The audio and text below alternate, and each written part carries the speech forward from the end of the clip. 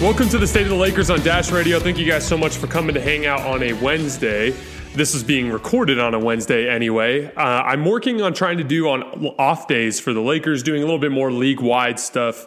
And what I'd like to do is do a little bit of deep dive stuff into Laker film as well. So these will be shorter. These will be roughly half the length of our post-game shows that we do.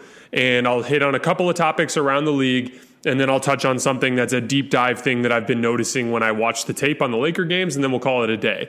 Today I'm going to focus on the Luka Zion conversation surrounding their weight issues and what I think it means for them as players in the long run, as well as in the immediate future. Talk a little bit about that Nets Mavericks games last night, and then our deep dive issue tonight with the Lakers is going to center around the concept of active defense versus passive defense, the ball pressure making people feel uncomfortable, and why I think it's such an important part of this Laker team getting back to where they were defensively in previous seasons. But let's start with the Luka Zion thing. So obviously we've seen pictures. We haven't heard much talk. We've seen pictures of Zion Williamson looking very big.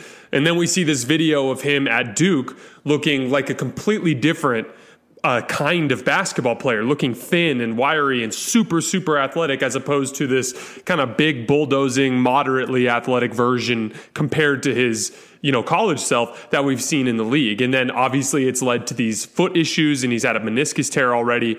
And then we go on with Luka, and we see for back-to-back training camps, he's shown up to training camp over 260 pounds, according to reports, while they prefer him to be around 230 pounds. So, I don't really think this means anything as it pertains to who they are as people. For starters, there's a lot of people saying that this should just be off limits as a topic, as if it's, body shaming or fat shaming or whatever you want to call it. To me, professional athletes, it's an entirely different circumstance. These guys are judged based on their performance, and showing up consistently out of shape or not being able to take care of your body, to me, that's part of being a professional athlete. That's no different than me criticizing, Dwayne Wade or LeBron for jogging back on defense too much. I'm coming at their work ethic in a position where, the team needs more out of them. That to me is fair game in terms of sports analysis.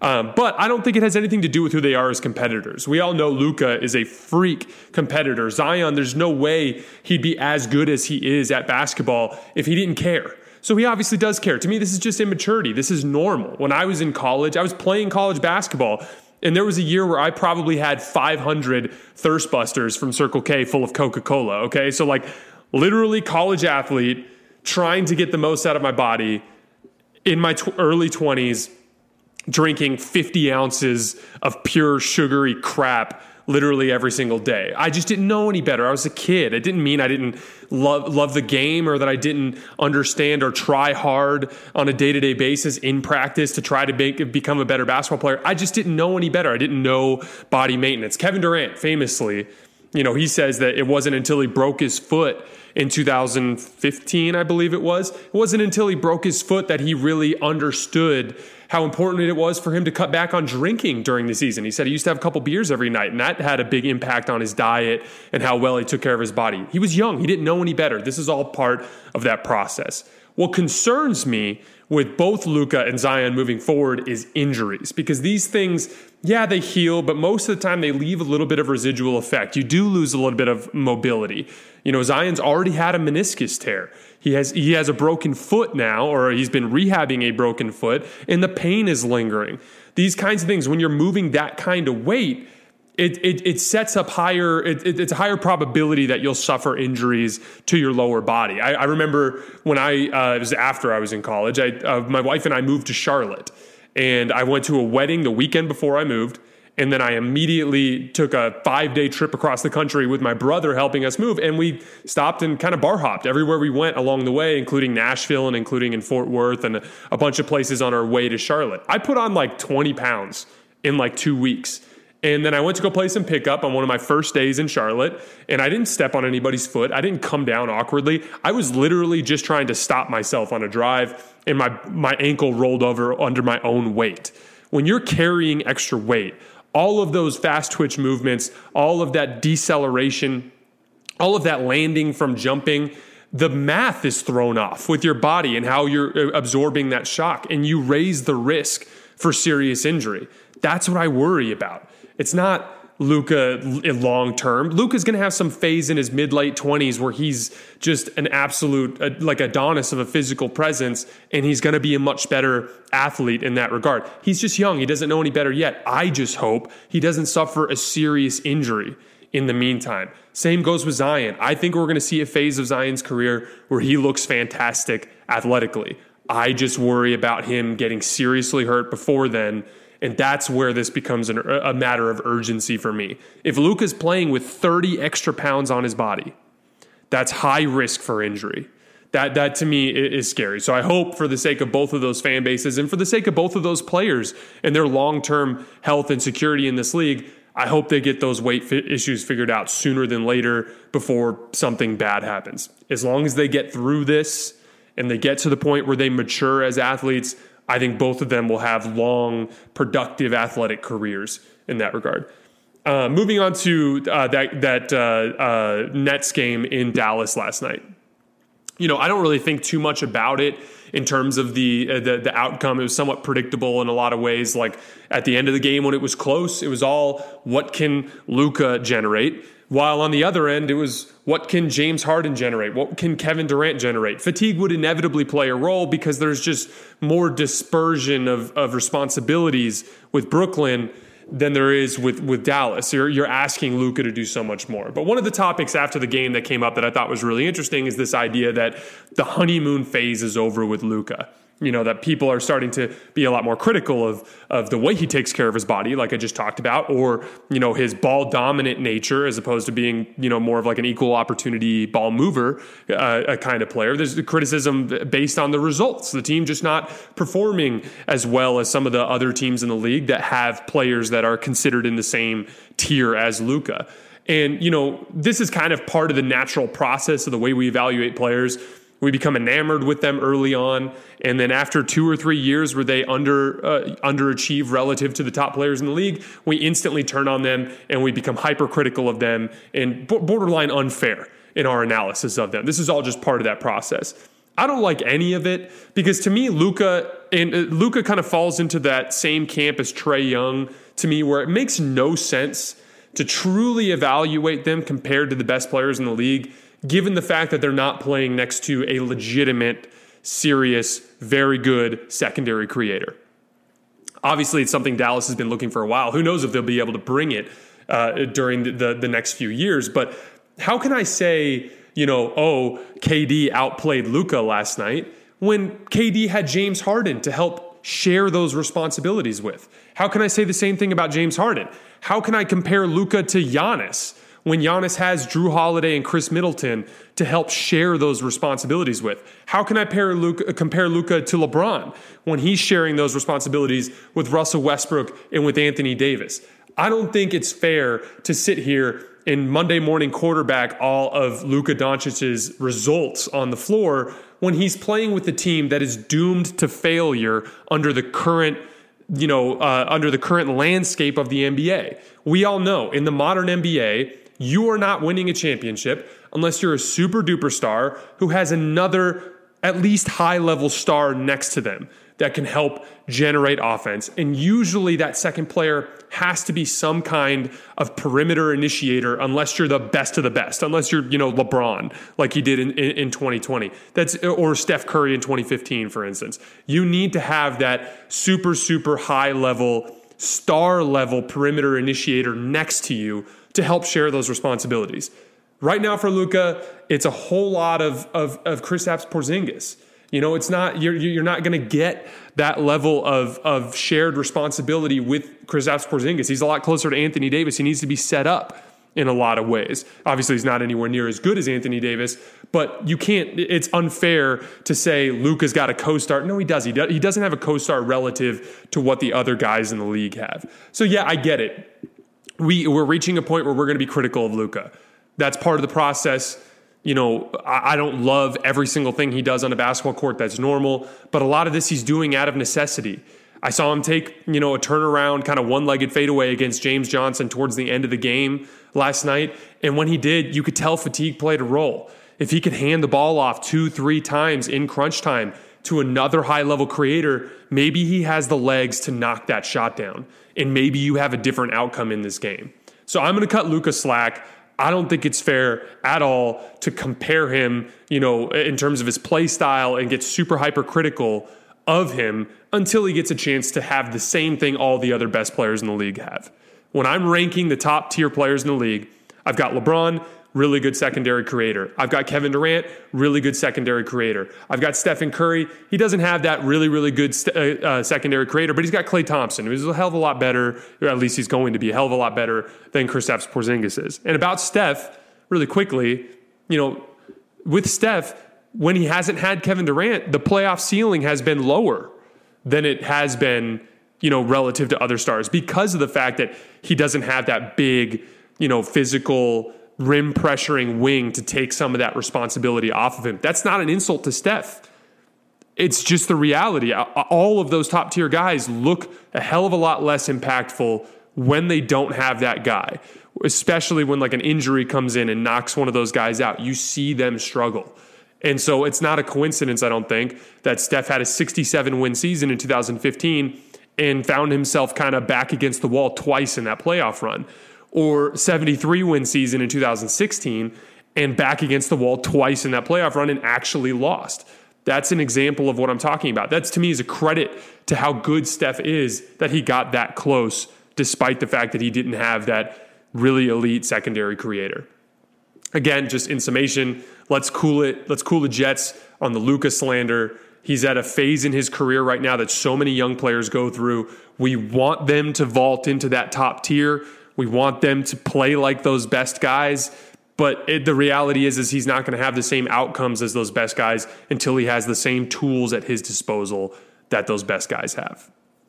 So moving on to our Laker deep dive. So, I was watching the film again this morning, and you could really, really see things pick up after that first timeout. Frank takes a timeout because in the first few possessions of the game, Jason Tatum on a broken play with an offensive rebound gets a wide open three on the left wing. Super, super easy look. He swishes it. To me, that's always a dead ringer for getting a star off to a really hot start, feeding his confidence and helping him have a big night if his first couple looks are really, really good. Second one, same thing. A late contest.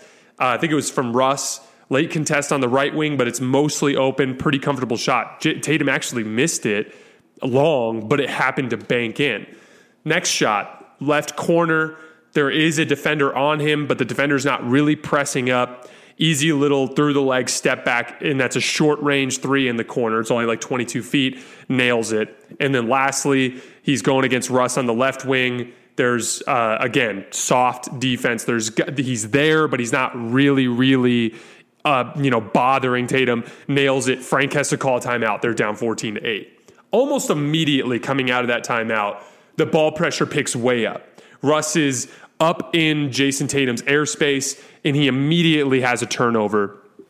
He immediately has a near turnover and then has another turnover on the following possession with Avery Bradley applying ball pressure. Point being, the Lakers switched from passive defense to start the game to what I would call active defense, aggressive defense, ball pressure defense. The key here, the reason why this is so important, and the reason why the thing that made the 2020 Lakers so good, and the reason why I think this is such an important thing to watch with the Lakers, is when you are playing active defense, when you are applying ball pressure, you make the offensive player's decision for them.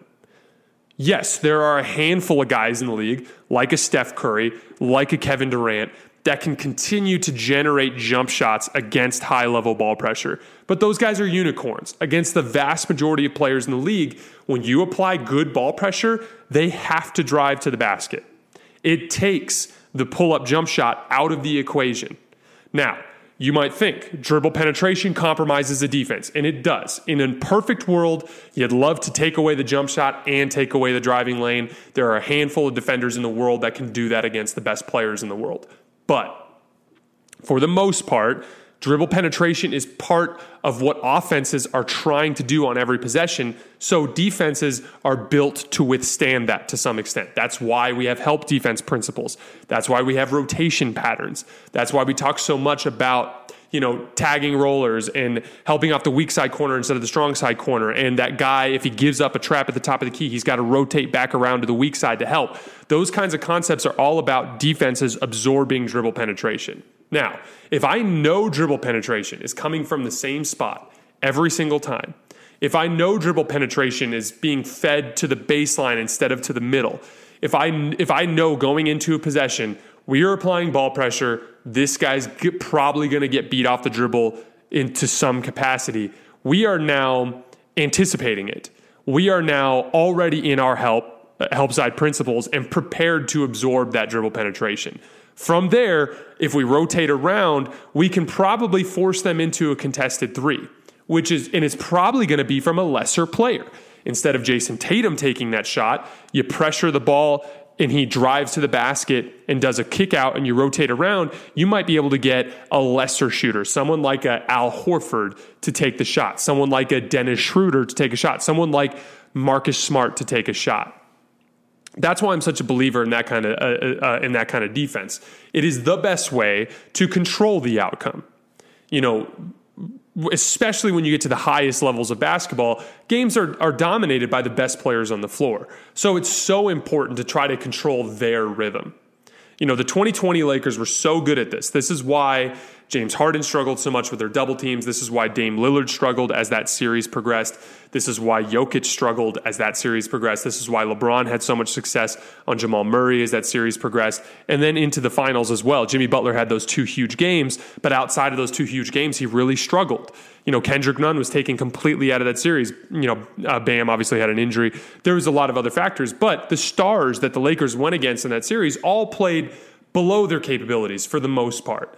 And the reason why was from the opening tip in those games, they were made to feel uncomfortable, they were rushed in their decision-making, and they were forced to do something they don't want to do. A guy like Jason Tatum, what does he want to do? He wants to bring the ball up the floor slowly. He wants to survey. He wants to get comfortable with his handle. He wants to get you off balance with rhythm dribbles, and he wants to take a pull-up jump shot. That's what he wants to do. That's what saves his legs. That's his bread and butter. That's where he feels most comfortable. Very similar to what we were dealing with Paul George the other night. If you pressure him full court, or not full court, but the minute he crosses half court, you are now making him make a decision before he wants to. He doesn't want to beat ball pressure at 40 feet and drive into the teeth of the defense where help is waiting, where he has to consistently make reads. He doesn't want to do that. He knows that doesn't feed his personal, statistical output. He knows that doesn't help him build a rhythm so that he can make shots as the game progresses. If you force him to do that, you're going to, from the opening tip, make him play the game a way he doesn't want to play, which it gives you the best possible, it gives you the best possibility of making sure the opposing star plays beneath their capability rather than to or above their capability. And so I thought that was a big part of why the Lakers looked so good last night. I think that was a big part of why Dennis Schroeder had such a rough night. I was critical of Frank after the game for chasing Dennis Schroeder over the top of ball screens. One of the big reasons why the Lakers have had so much success, or so much trouble getting LeBron and Russ going to the basket is, packing the paint off the ball, but also just going underneath all these ball screens. When you go underneath ball screens, it turns, basket attacking guards into guys that typically have to take jump shots. And as you've seen throughout most of the season, LeBron and Russ have struggled shooting off the dribble. Both of them are shooting, as good as you can expect in catch and shoot situations. LeBron's actually doing amazing in catch and shoot situations, but off the dribble, both of them are struggling to shoot this year. So you go underneath screens, you make them, take those low percentage shots. That's kind of what I would hope that we would do to a guy like Schroeder. But what Frank was doing is playing directly into this concept that I'm talking about. By chasing Dennis Schroeder over the top of screens, you did something different than most teams are doing. And you forced him to make decisions before he wanted to do them, and you didn't allow him to get comfortable with his dribble from the perimeter so that he could build a rhythm. That, to me, was part of the reason why Dennis had a bad offensive night, and I was wrong about that. And so credit to Frank for kind of diving into that philosophy that I believe so much in. Active defense, you're taking control of the result. Passive defense, you're putting the result in the hand of a really, really good basketball player that on a lot of nights is going to get hot and beat you. And then once they really get that rhythm going, you're screwed, because if they have the rhythm going, they're going to start to make the really tough ones when they're contested. That's why that's so important. Anyway, that's all I have for today. That's only 20 minutes, nice and easy. This is going to go live tonight at midnight, so it'll be available for you guys tomorrow morning on your drives to work. We will be back with our post-game show tomorrow night against Memphis. As always, we sincerely appreciate your guys' support, and we will see you tomorrow night.